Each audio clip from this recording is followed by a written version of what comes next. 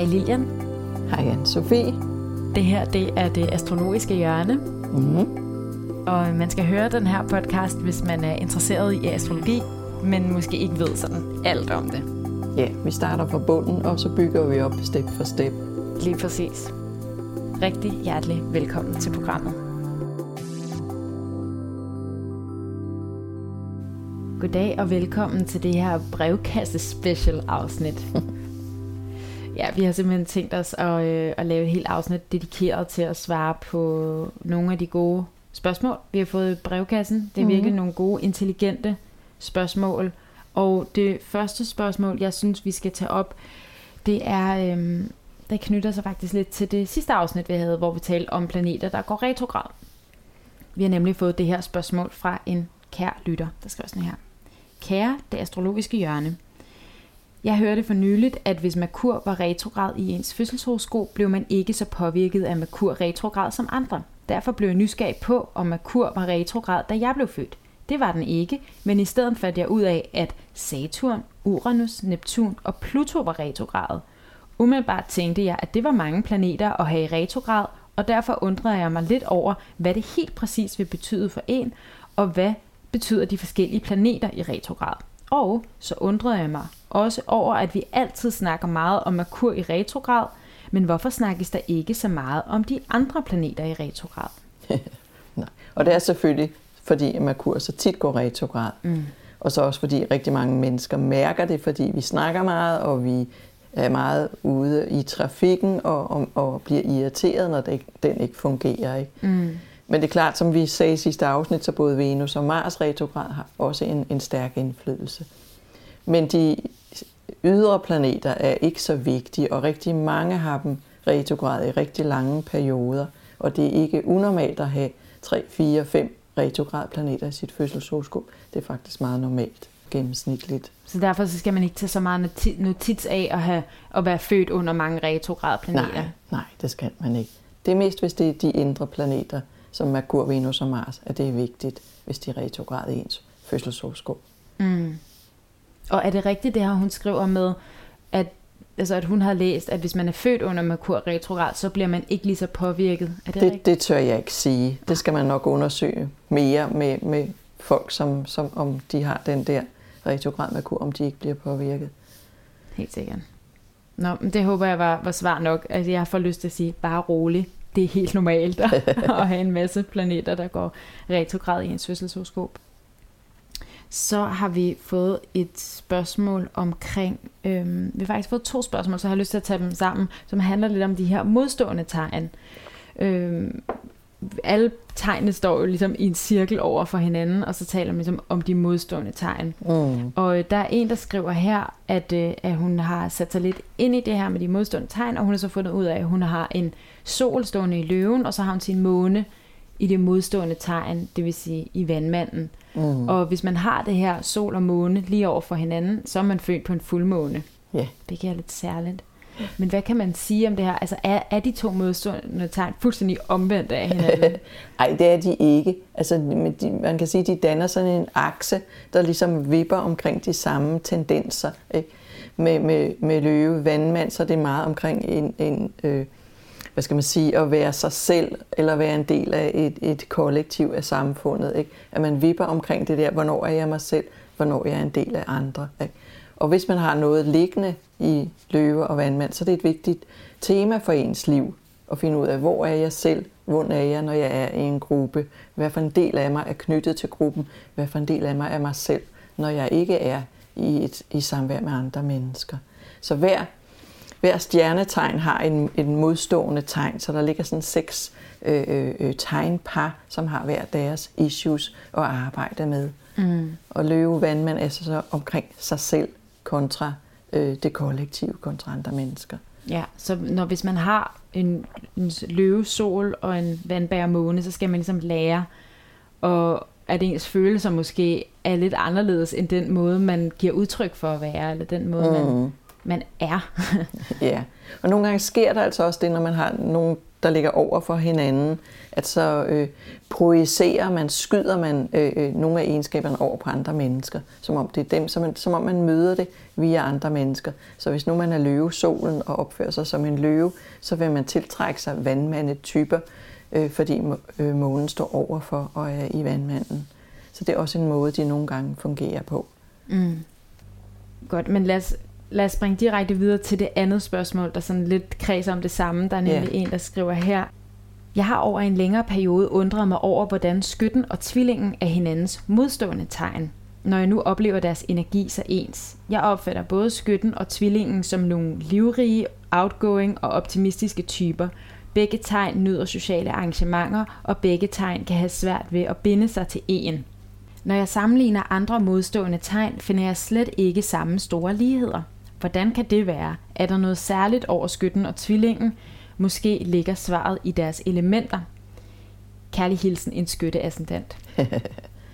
Ja, jeg vil sige, altså det netop skytte-tvilling, de kører virkelig meget på samme energi. Meget lette, luftige, bevægelige energi. Og er netop meget udadvendte. Det er begge to maskuline tegn. Så de her tegnpar over for hinanden er altid begge enten maskulin eller feminin. Så de har også et fælles råderum. Og samme altså energi, altså de er begge to bevægelige, og vi taler om før med løven og vandmand, de er begge to faste. Lige præcis. Så, og jeg vil sige, at skytte-tvilling er det tegnpar, der er mest ens. Ikke? Hvor netop sådan en som jomfru fisk er meget forskellig, eller stenbuk krebs er meget forskellig. Men der er forskel. Og tvillingen er mere kommunikerende end skytten. Den er mere, farer mere omkring i nærområdet. Den er mere nysgerrig i forhold til at lære indlæring i forhold til små ting. Hvem har en bil til salg, og hvor kan man købe den bedste kaffe? Altså sådan, man kan godt sige sådan lidt mainstream, almindelig dagligdags ting, hvor skytten straks skal have det ligesom postet op til et større overordnet billede af et verdenssyn, en livsfilosofi. Men de er rigtig gode til at stimulere hinanden og man kan sige, at skytten er ikke så optaget af lokalområdet. Den er optaget af at tage til Australien og bosætte sig igennem en længere periode og læse store filosofiske tekster. Altså at læse sådan helt almindelig, måske læse avisen. Det er mere tvillingen, der vil gøre det. Orientere sig i de daglige nyheder. Så vil skytten ty til de her gamle skrifter og sige, hvad gik det der ud på? Ja, men de er begge to nysgerrige, de er begge to videbegærlige, og de er begge to meget, mentale, intellektuelle, de stimulerer sig af viden. Så de har og af andre mennesker, de er begge to udadvendte. Ja, de er begge to udadvendte. Og svære, det skrev hun også selv, der med, at de måske har svært ved at knytte sig til en fast par. Det er også igen de bevægelige tegn, og specielt fordi det er luft- og ildtegn samtidig, så de er hele tiden på farten, hele tiden videre. Hele tiden der er noget mere stimulerende og spændende rundt om hjørnet. De vil gerne vokse og udvikle sig lidt klogere. Så har vi et spørgsmål omkring en planet, der hedder Kiron. Og vi har jo ligesom gennemgået alle 10 planeter, men vi har ikke gennemgået, altså vi talte også lidt om det, vi talte om Uranus, Neptun og Pluto, det her med, der er flere, man har opdaget flere sidenhen, men det er de her 10, vi opererer med i moderne astrologi, vores tids astrologi. Men der er en planet, der hedder Kiron, og jeg tror faktisk også, at jeg nævnte den lige kort, fordi at du også interesserer dig lidt for Kiron. Vil du ikke lige hurtigt, inden jeg læser spørgsmålet, lige hurtigt briefe, hvad er det? Ja, og det er ikke en planet, altså det er en planetoide, siger man. Det er en lille klump jord eller klippe, der suser rundt derude, så den er ikke særlig stor. Og den har en ujævn bane, så den ligger og cirkler mellem at gå inden for Saturns bane og uden for Uranus' bane. Så det er ligesom, den er brobygger mellem de to energier, der ligger i Saturn og der ligger i Uranus. Men altså, den har ikke så stor en vægt som de andre planeter, men ja, jeg undersøger den, fordi jeg synes, det er spændende. Den er knyttet til sorg, og den er knyttet til helbredelse, til healing. Så den er lidt spændende at holde øje med, og se, hvad den laver i folks horoskoper. Helt sikkert, så man kan ligesom, hvis man, nu skriver, fordi vi har fået brevkastspørgsmål, og hun skriver nemlig, kære det astrologiske hjørne, jeg har et spørgsmål angående Kiron. Jeg har ledt længe mange steder, dog uden held. uden held. Derfor vil jeg gerne høre jer tale om den, og måske endda give stikord til, hvad den betyder i de 12 tegn. Det bliver måske lidt for meget, men hun siger selv, at hun har sin i Jomfruen, hvilket er det eneste sted, hun har noget i Jomfruen. Resten af min familie har mange placeringer i Jomfruen, eller er selv jomfruer. Jeg har tænkt, at jeg måske kan finde svar i min såret og healer her. Kan det hilsen den nysgerrige fisk? Ja, men det er klart, så det, altså, hun har et sorg der, hvor Chiron står, og det er et sorg i Jomfruen. Og hvis hendes familie har meget i Jomfruen, så er familien ligesom relateret til det her sorg. Det er typisk der, hvor Chiron er, at der er man i stand til at heale andre, men ikke heale sig selv. Fordi at hvis man går ind i mytologien, så var Chiron en kentaur, der blev såret og prøvede på alle mulige måder at finde healing. Han lærte urter at kende, han lærte astrologi, han lærte rigtig mange ting, lægekunst, men han kunne ikke heale sig selv, så det er den mytologi, der ligger bagved. Og jeg kan anbefale at læse nogle bøger omkring, for eksempel Melanie Reinhardt, hun har skrevet en god bog om Chiron, og blandt andet også om Chiron i de 12 tegn. Okay, kæmpe anbefaling herfra til den nysgerrige fisk. Ja. Okay, så det der med, du siger, det var den her kentaur, der ikke kunne hele sig selv, lige meget hvor meget den prøvede, så er det også der, man ligesom skal have hjælp. Ja, man skal have hjælp udefra til at klare det her sorg. Men det er også, hvad skal man sige, når der er et eller andet sorg, man har, som man prøver at få klaret, så bliver man enormt dygtig på det område. Ikke? Man får en masse viden om det, og kan derfor hjælpe andre. Det er ikke sikkert, at man kan hjælpe sig selv. Men man har en evne til at gøre noget for andre, der hvor ens Chiron står. Det sidste spørgsmål, jeg tænker, vi skal have med her, det er, jeg har et spørgsmål til, hvad jeg skal lægge i, at jeg har så relativt få tegn og huse i spil, og til hvad de umiddelbare tanker er, når man ser mit horoskop. Jeg hørte en sige, at det var mere balanceret, hvis man havde flere forskellige tegn og huse, men det kan vel også være mere forvirrende at have flere. Jeg indser, at det måske er ret stenbukket at se det sådan. Jeg har vedlagt et billede på forhånd, tak. God dag. Og hun er altså stenbuk.